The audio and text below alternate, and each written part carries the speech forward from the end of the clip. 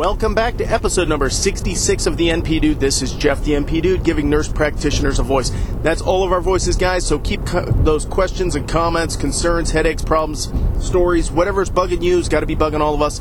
So send them to me, jeff@thenpdude.com. You can also catch me on Facebook and PM me there as well. Don't forget I'm on iTunes, guys. I'm getting a lot of people on iTunes just popping in and saying, hey, I'm over here, I'm listening. But I'm not getting a lot of huge increase in likes on Facebook. I think I'm like, 830, 829, somewhere in there. And so if you're on iTunes and you're listening to the show and you like what you hear and you want to support what I'm doing, just give me a like. That's all I'm asking for right now. I just want people to spread the word about the show, get this thing to grow so we can have a common voice out there, explain ourselves a little bit, and do that within our own community and outside of our community. And so I got one that's kind of a neat one, and I've had some correspondence with somebody that's kind of outside of our community, but kind of inside our community, and it's kind of tied to both. And it's kind of a unique situation, and I think it's worthwhile talking about this. And I'm not going to use names, and I'm not going to talk about really what their background is too much, but let's just say they're both nursing background, a lot of nurses in the family, a lot of history there, as well as going to med school. And I'm not going to say what kind of med school, but it's general enough. I'm not going to get anybody mad at me. And kind of responded, didn't really know anything about the show, and asked me some questions. And I kind of fired back, well, just watch the show or listen to the show. And I didn't really have a lot of time, and so I wanted to apologize because when I responded back, I was mowing the yard, I was doing stuff. It was over the weekend, and I got a ton of stuff piled up. I'm really behind on stuff around the house, so I'm trying to get stuff done, and I am also trying to field some questions. And if I can shoot back a quick response, I will. Trying to answer something. But a lot of times when I'm trapped in my car is when I'm going to talk about it. And so if you're new to this show, I'm driving as I speak. I'm flying down the road trying to get home, and to get ready to go kind games and back to craziness. So this is my solace. This is my peace, is sitting down with the microphone and going through and talking to you guys and kind of venting, and sometimes I'm educating, sometimes I'm venting, sometimes asking my own questions like, how the hell do we deal with these things? And so that's kind of where I'm coming from. Now, some of the questions, and this person gave me some great things to think about, and I really appreciate those responses back. So you know who you are if you're listening out there. I really, really appreciate the feedback. And here's basically what we came down to is that my responses through my podcast have been somewhat received as sarcastic towards physicians. And I say yes. They are. All right? So now that doesn't mean that I don't appreciate what they do and that I don't appreciate the level of education that they have. I say repeatedly on this show that physicians have more in-depth education on a lot of things than nurse practitioners do. But I do feel that a lot of that information is to get you to pick what specialty you do when you go into your residency. So if you go into endocrinology, you don't need to have this huge, giant, in-depth knowledge of, maybe the integumentary system as you would everything else. Now, do you need a good foundation? Absolutely, and so do nurse practitioners. So I'm not justifying why physicians are more in-depth than one the other. But here's a good example. My brother's a physician. He's orthopedics. If you asked him how to diagnose strep throat today, he wouldn't know how to. He would basically know, but that's only because his kids get sick. So the level of knowledge that he's had and has lost is no longer valuable. So it's enough information to get you great in-depth information to go do your specialty. That's always going to be there. Physicians aren't going away for that, and I say that all the time. But do you need to be, understand the Krebs cycle? And yes, I do. And yes, I was taught that in my undergrad nursing. But do you need to understand that to know which antibiotic to give for what symptoms you see in a patient? It's ridiculous. No, you don't. So the level of depth that you go, I think, on some things isn't really necessarily needed. So, but I thought that was interesting that there's definitely a differentiation. Now, this individual did give me some good things and gave me some good feedback and said, I like what you're doing, I like what you're saying, and I'm trying to learn what nurse practitioners know and do, because this is somebody that's in med school. They're not out yet. Okay?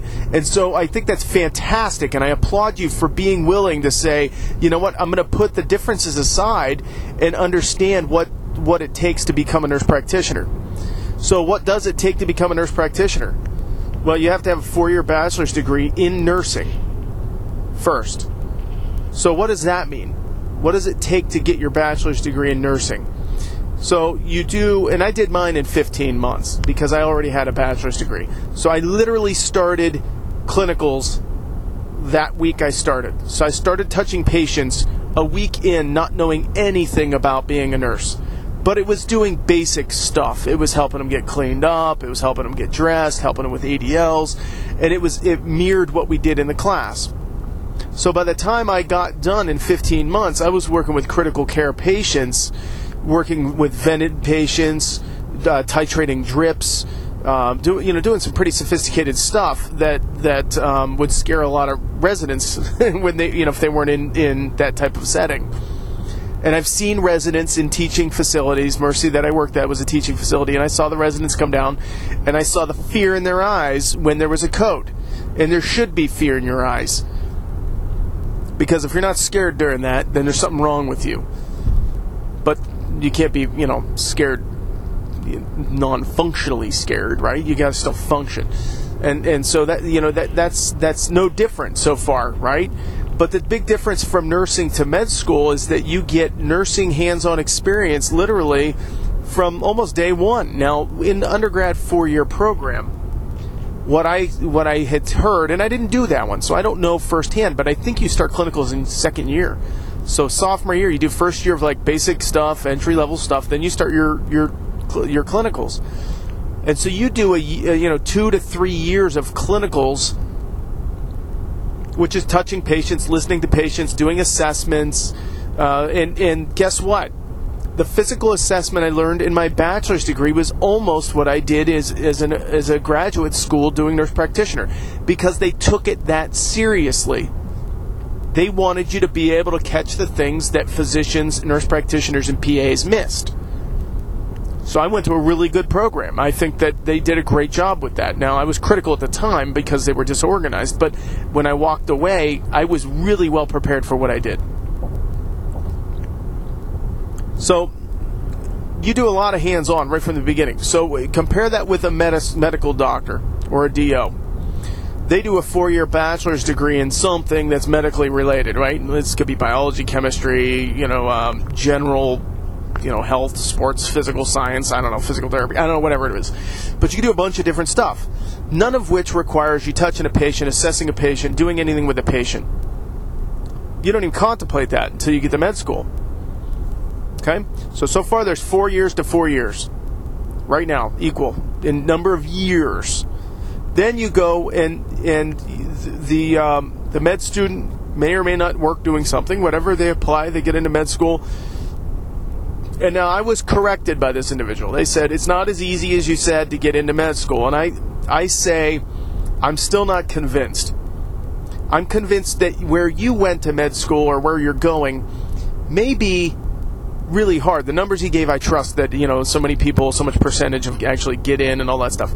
But I also think that there's so many people applying to every program that it's inherently more difficult for everything because the economy is such crap out there right now. People are trying to stay in school as long as possible, hoping that the economy will turn around and then they'll jump into the market and make a ton of money. So you're getting a ton of people doing that. Here's why I know that. The same thing with nursing. When I went into my accelerated BSN program, my bachelor's in nursing program, there was like maybe a half a dozen people on the waiting list to get in. Because it was an accelerated program, there wasn't as many people doing that because they already had a bachelor's degree. But the nursing BSN without the accelerated one, the regular BSN program, there was like a huge waiting list just to get into that program. You could take the prereqs, but there's no guarantee you were going to get in. So there's huge waiting lists for nursing programs as well. So I kind of chalk that up as crappy economy, higher level of applicant pool. But I think at the end of the day, the cream still rises to the top. So 50% of those numbers that you say of people that applied are probably not the most likely candidates that are even going to get in anyways. They're not all 4.0s that have this, it's not all the same.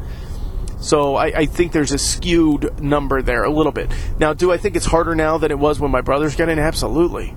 But it was the same thing with my law school. It's way harder to get into law school now than it was when I went. I'm the first one to admit it.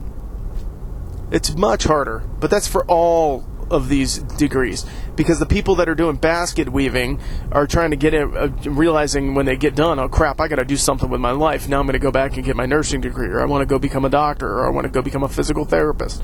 Whatever it is, they're all harder to get in now. So I'm not trying to take away from that, but what I am trying to say is that the level of difficulty to get in to med school versus getting into nursing school, I don't think, it's easier to get into nursing school. Don't get me wrong. There's no interview and all that stuff. But the point being is that there's still the available opportunity. If you're willing to move, I think you could get in. I just do. As long as your grades are good, your MCAT's good, you got your prerequisite classes they require are all, and you got A's in all those, I don't think it's that hard. You just got to do it. You just got to want it. If you want to be a doctor, you can be a doctor. If you're not, a C student. Or even a B student. You got to be mostly A's. I get it. But the big picture here with the comparison, so we're 4 years and 4 years. Then you have, 3 years of med school? Right? Of which 1 year, at least the first year, is all didactic. There's no clinicals there. There's no rotations yet. Right? I'm pretty sure it's only your third year. So first and second year, you're still stuck in books. So you still haven't even touched a patient.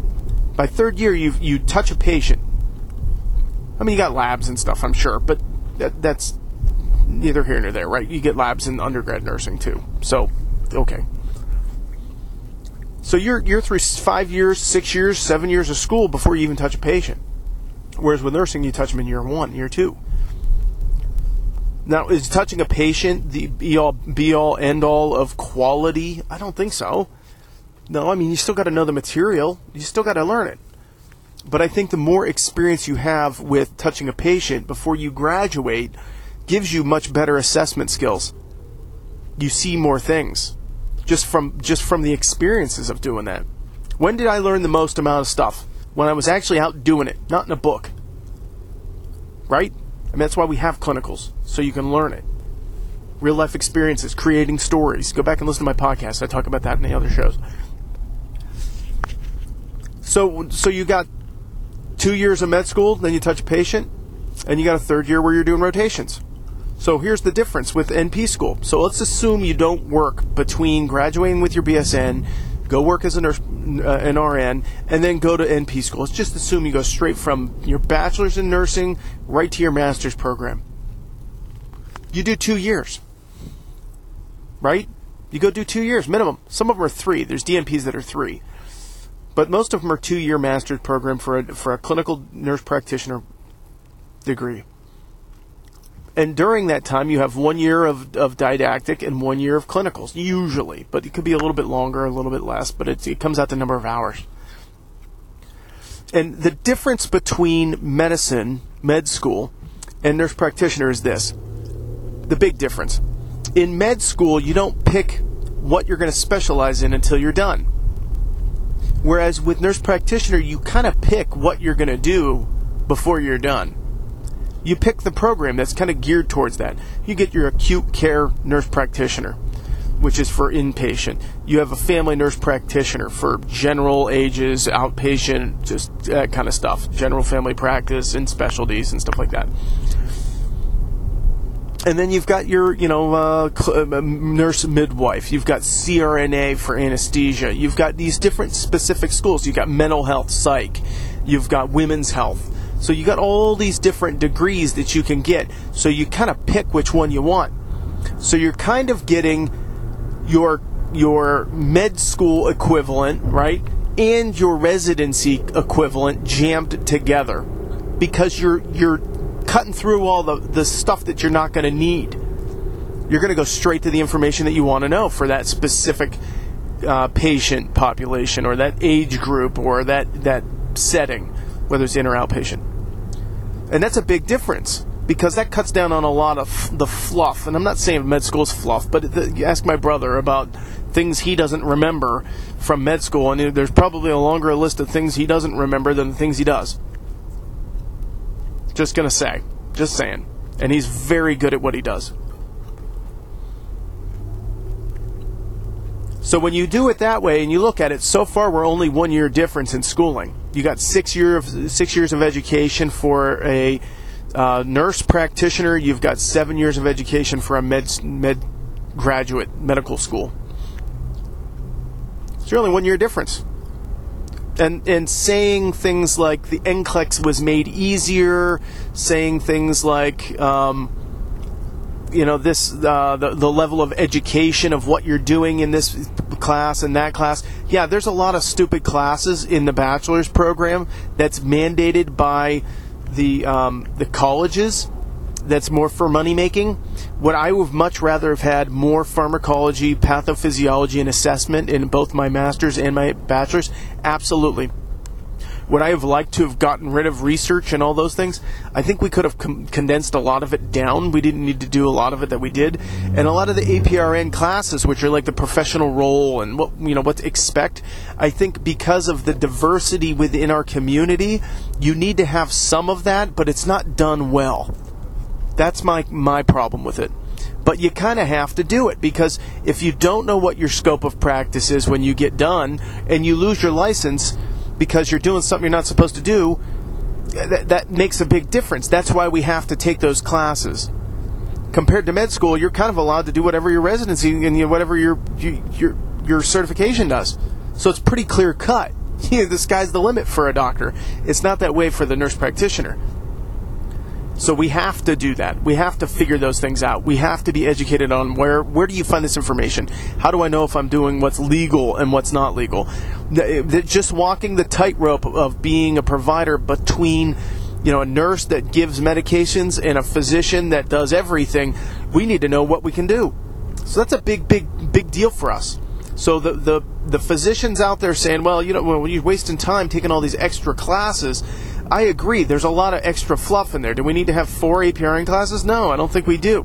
Would I have rather have had more pharmacology? Absolutely. Would I have loved to have gotten more in depth on something? Yeah, I would have. Only because I would have wanted to know it, not because I would have really needed it, though. I think that my education has prepared me well for what I'm doing now. I don't feel like I'm missing something. I feel like I'm able to spot the big problems.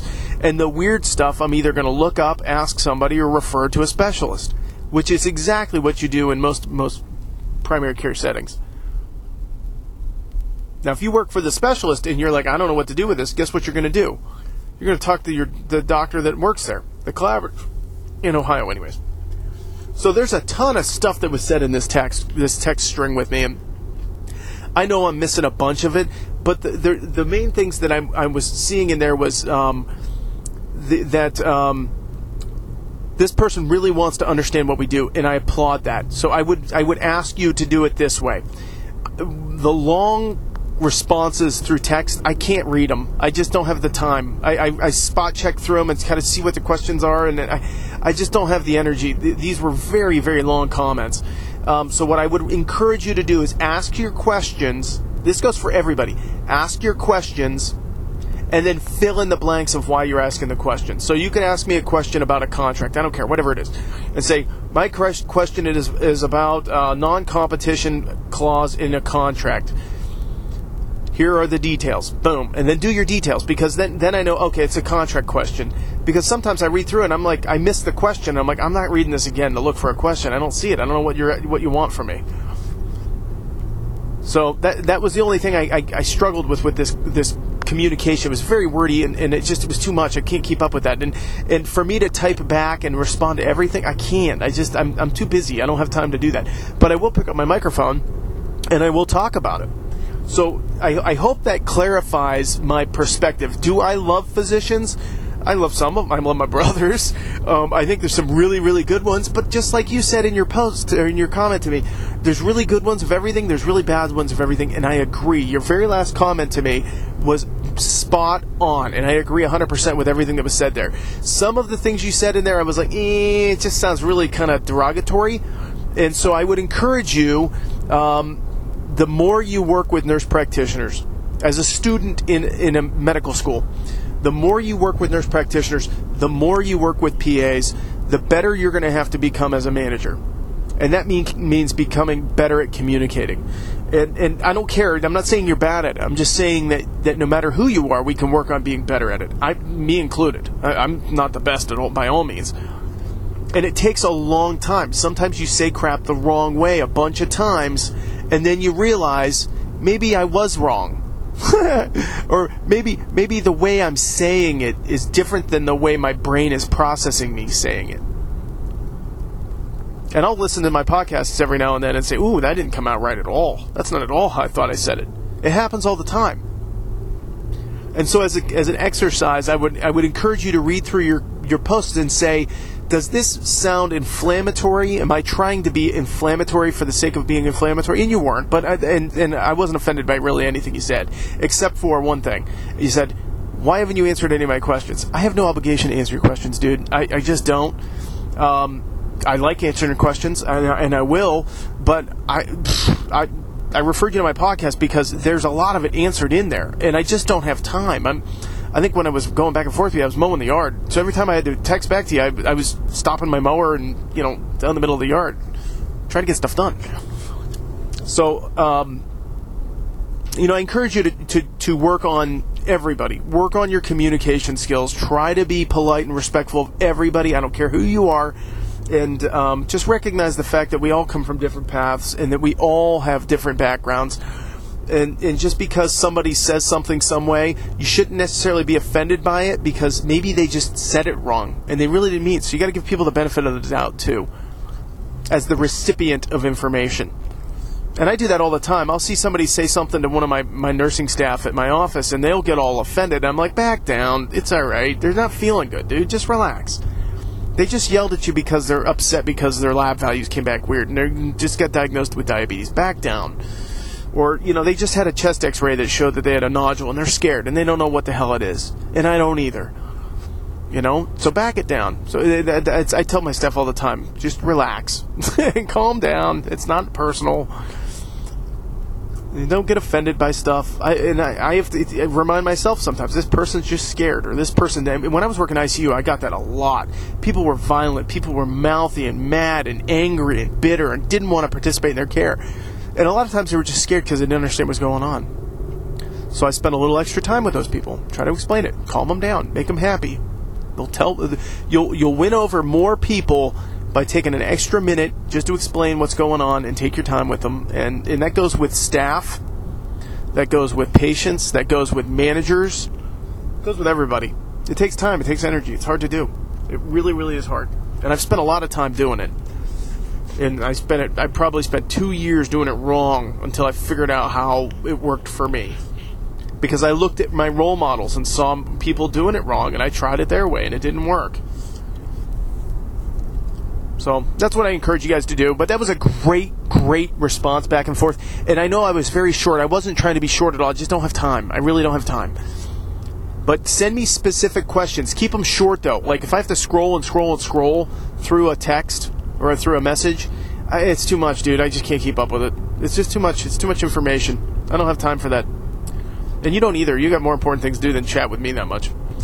But I appreciate it. I really do. I appreciate you listening, and hopefully we can get some physicians listening and at least understand our perspective. So that's fantastic. I appreciate it. And another one. This could be a little bit of a long show, but that was a fun one. It was really interesting. Just the perspective was really neat. Got a new. This one was like just like my typical last in first out type of mentality. The last thing that hits my plate comes out first, and that's kind of what I'm looking at right now. And I got this one in just a little bit ago, and I'm trying to look it up because I want to make sure I don't say anything wrong here. And it's an Ohio nurse practitioner. I told her I was going to do this, but I wasn't going to tell her who I was. That is wanting to do bioidentical hormone therapy in their clinic, and it's a solely owned by the nurse practitioner clinic. So there's no physician. Now you're still in Ohio, so you have to have a collaborative. I hope you have a collaborative that's still in the books. We got to have a collaborative. Got to have that part. So here's the deal: with any hormone replacement therapy, if it's truly hormone replacement that is outside of the scope that you would have done in your practice in your scope of education. So like I'm a family nurse practitioner. If I give somebody Synthroid for thyroid hormone, hypothyroid, not a problem. I can do that all day long. If I'm a diabetic, I can manage diabetes. That's fine. I can manage that too. But if it's something that's more outside of the scope of what we were trained with in Ohio, then you got to be really careful. You got to be really careful. On one front, this person's going to get some training, so that helps. That gets you in the right ballpark. But you want to make sure that your collaborative is also trained, because not only is your scope of practice limited in Ohio by the scope of your ability. In other words, you go to that 2-page PDF that's on the State Board of the Ohio Board of Nursing's website, and it says that you can and can't do it based upon, have you had so much training on it? Have you had checkoff sheets? Have you, do you feel confident doing it? There's a whole bunch of stuff that's there that requires. Do you have a certification? Is it your education? There's like it's just a flow sheet. It's not real hard to do. You can say yes to it pretty easily if it's in your scope of practice. But the problem is that in Ohio, we're still bound by the scope of practice of our collaborative. And so if you're still listening, medical student, if you're still listening, and I'm going to call you that because I don't want to say your name, that's a big frustration for us. That's why we want full practice authority, is because we may have been trained on it in our schooling. We may be more than competent to do it, but we're not allowed to do it because our collaborative is limited to their certification. So say, for example, here's the situation. Family nurse practitioner, go through school, graduate, pass my family nurse practitioner certification exam, get licensed with the state. I go work for endocrinology. Now let's do another one. Let's say dermatology. Say it's dermatology or endocrinology. I don't care. It doesn't matter. Any specialty or subspecialty, rheumatology, something like that. And that rheumatologist, that dermatologist, whatever, you have a patient that comes into you and says, I've got a sore throat, I've got sinus infection that seems like it's pretty bad. I've had it for 10 days and I feel like crap. I got fever and chills and it's pretty obvious it's bacterial. Would that physician give an antibiotic to treat that? Now, if you're derm, you might, because it's kind of the epithelial cells. You might be able to say that. But if you're endocrinology, you're going to say, no, you need to go to Stack Care, go to the ER if it's that bad, or you need to make an appointment with your family practice nurse practitioner or provider, whatever. And the problem being there is that NP was like, man, I could just give them some Augment and knock that thing out right now. Done and done. And they can write the prescription. It's well within their scope, but they're limited by the scope of the physician, right? And so it doesn't seem to make sense in a lot of instances. Now, would you do that anyways? You probably wouldn't, because you want your family practice nurse practitioner to know that you got sinusitis and you need to be treated. So the political side of that would be, even if you were allowed to do it, you should probably tell them to go see their family practice. But maybe their family practice doc isn't going to see them for a while, or their nurse practitioner's not going to be able to get them in this week. And they're going to suffer for another week. They're there now. I assessed them. I could put it in my chart. It's done. There's nothing illegal about that. It's well within my scope. I could just knock that out real quick. Help this patient, make them feel better. Isn't that better care? It's better care. Saves another copay. Saves another insurance claim. So it goes from a 99213 to a 99214. So it's $20 instead of a whole new charge, which is another $50 or $60. It saves insurance. It saves money. It just makes sense, right? Well, you're not allowed in Ohio. You can't do that.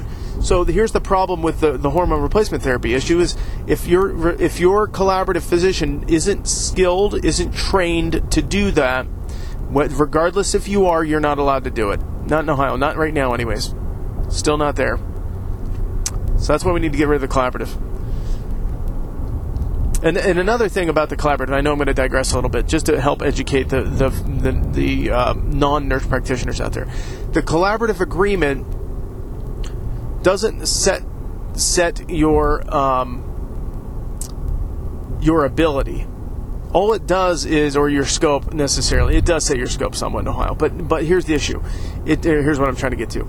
It doesn't establish really any major guidance beyond what you're already getting.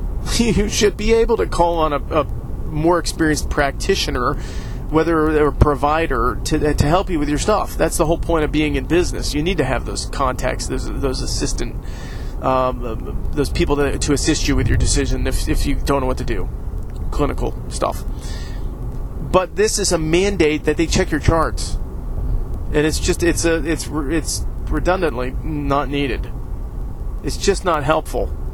It's not getting things done. Now, it's used as a crutch a lot to keep nurse practitioners in their places, quote unquote, and not let them go to their fullest extent.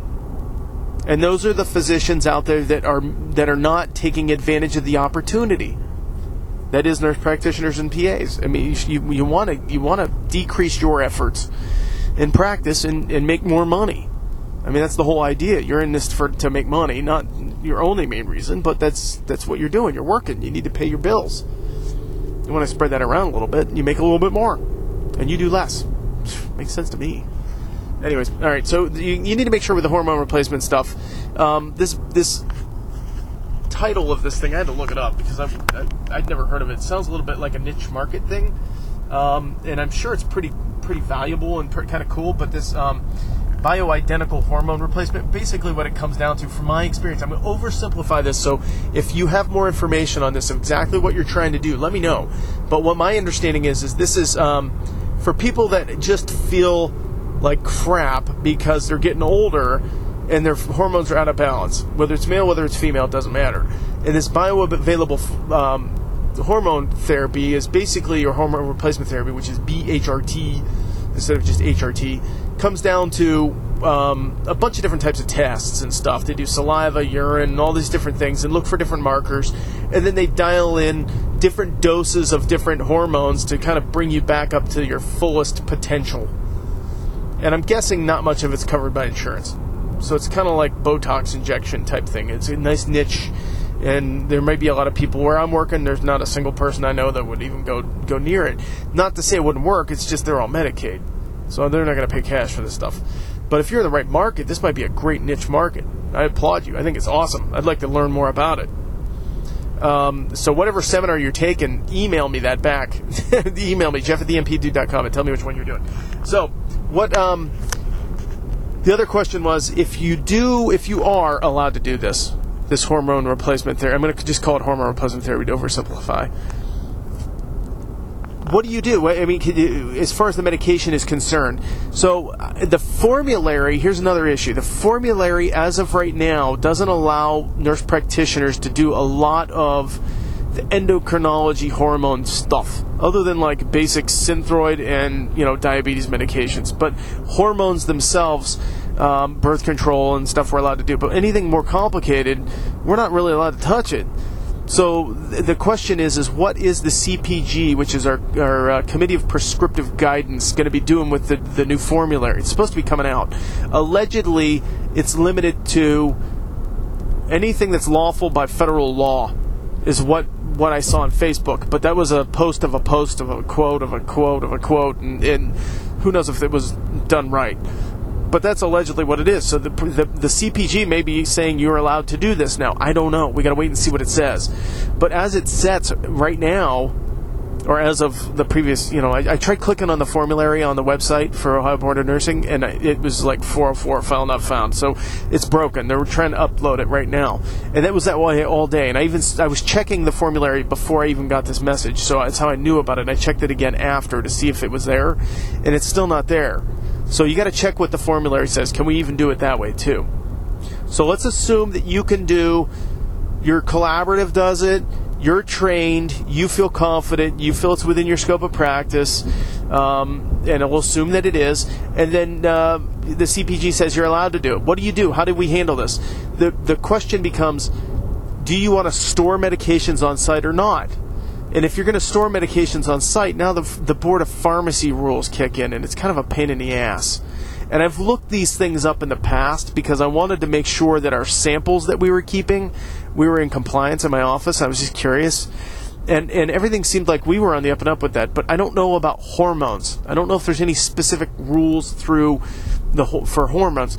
So to be safe, what I would do is I would have the prescription send in the prescription to the pharmacy, have the patient pick it up, bring it to the office. You can verify what it is, and then you can give it. And the reason I say that is because, number one, if you have to keep on hand very expensive hormones and they need to be refrigerated or they have to be maintained and you don't use one for a while, you might lose a shit ton of money just in expired medications. So I don't know if I would do that. Now, if you know you're using the same estrogens over and over and over again, or you're using the same testosterones or the same thyroid hormones or whatever it is, then maybe I would consider it and then do the research. But I would just have, to play it safe, I would build my business model around having the patient pick it up at the pharmacy and bring it in. Now, here's the deal. You're in a niche market that's cash only. These people want this. So your repeat business is going to happen. Just from a business standpoint, they got to follow up for repeat labs. They got to get new, whether it's IM injections or more treatments, whatever it is. It's going to happen all the time. So I would be less fearful about them disappearing on you as a patient after you've sent in the script and say, well, I called in this expensive medicine, they never picked it up. So what? The pharmacy eats it or they send it back, right? Or they use it for another patient until you pick it up. They can recycle that until it gets out of the pharmacy. So I think that would be the way I would do it. Now, is it legal? Can you do it legally and have it in your office? You very well may be able to. I would imagine physicians can do it. If a physician can keep it in the office, a nurse practitioner should be able to as well. I don't think that there's a delineation with respect to physician versus nurse practitioner in the Ohio rules from the pharmacy board about storing medications. The only thing I know about would be opiate related. Like you have to have a physician own the practice, and you have to have a physician, dispensing or mandating dispensary or something like that. But you would become a dispensary if you were to do that. If you were to buy the medicine, put it in stock, and then dispense it. I wouldn't do that. I just would avoid it. Now, if you get so many people that want this as this is a big part of your practice, then maybe I would, just to save them the trip. But I wouldn't do it at first. I would just ease into that one and make sure that you're getting enough client base to do it. Because chances are you're probably going to have a handful of people doing it, and then we'll see what the results are, and then if it's good, word of mouth will spread. You could take off. But I don't know if this is just a gimmick or not. I don't know. So, anyways, that's enough on that one, but I thought it was a great question. It's really neat, and it's different and weird, and I appreciate those weird ones. So keep those weird questions coming to me, guys. You can always email me, jeff@thenpdude.com. Catch me on Facebook, PM me there. You can PM me personally. This is how this person got me, was through my personal page. iTunes, guys. Listen on iTunes and tell your friends. Listen on iTunes. It's a great way to listen to the show. You can always go and look at the main iTunes store and give me a rating on there. I've got a couple more. I think I got 12 ratings now on there, and only 1 4. Everybody's 5. So I still don't buy it. I'm not that good. I'm just not that good. I know my limitations. So give me a real and true and honest rating. I don't care if it's a 3. I just want to know why it's a 3. Tell me why you're doing what you're doing. And you guys have a great week. It's a Monday. It's kind of warm out, but it's a little overcast. I got to go get ready for a baseball game. We're going to have some fun tonight. So you guys have some fun too. Don't take life so serious. Try to learn something new. And have a great day. We'll talk soon.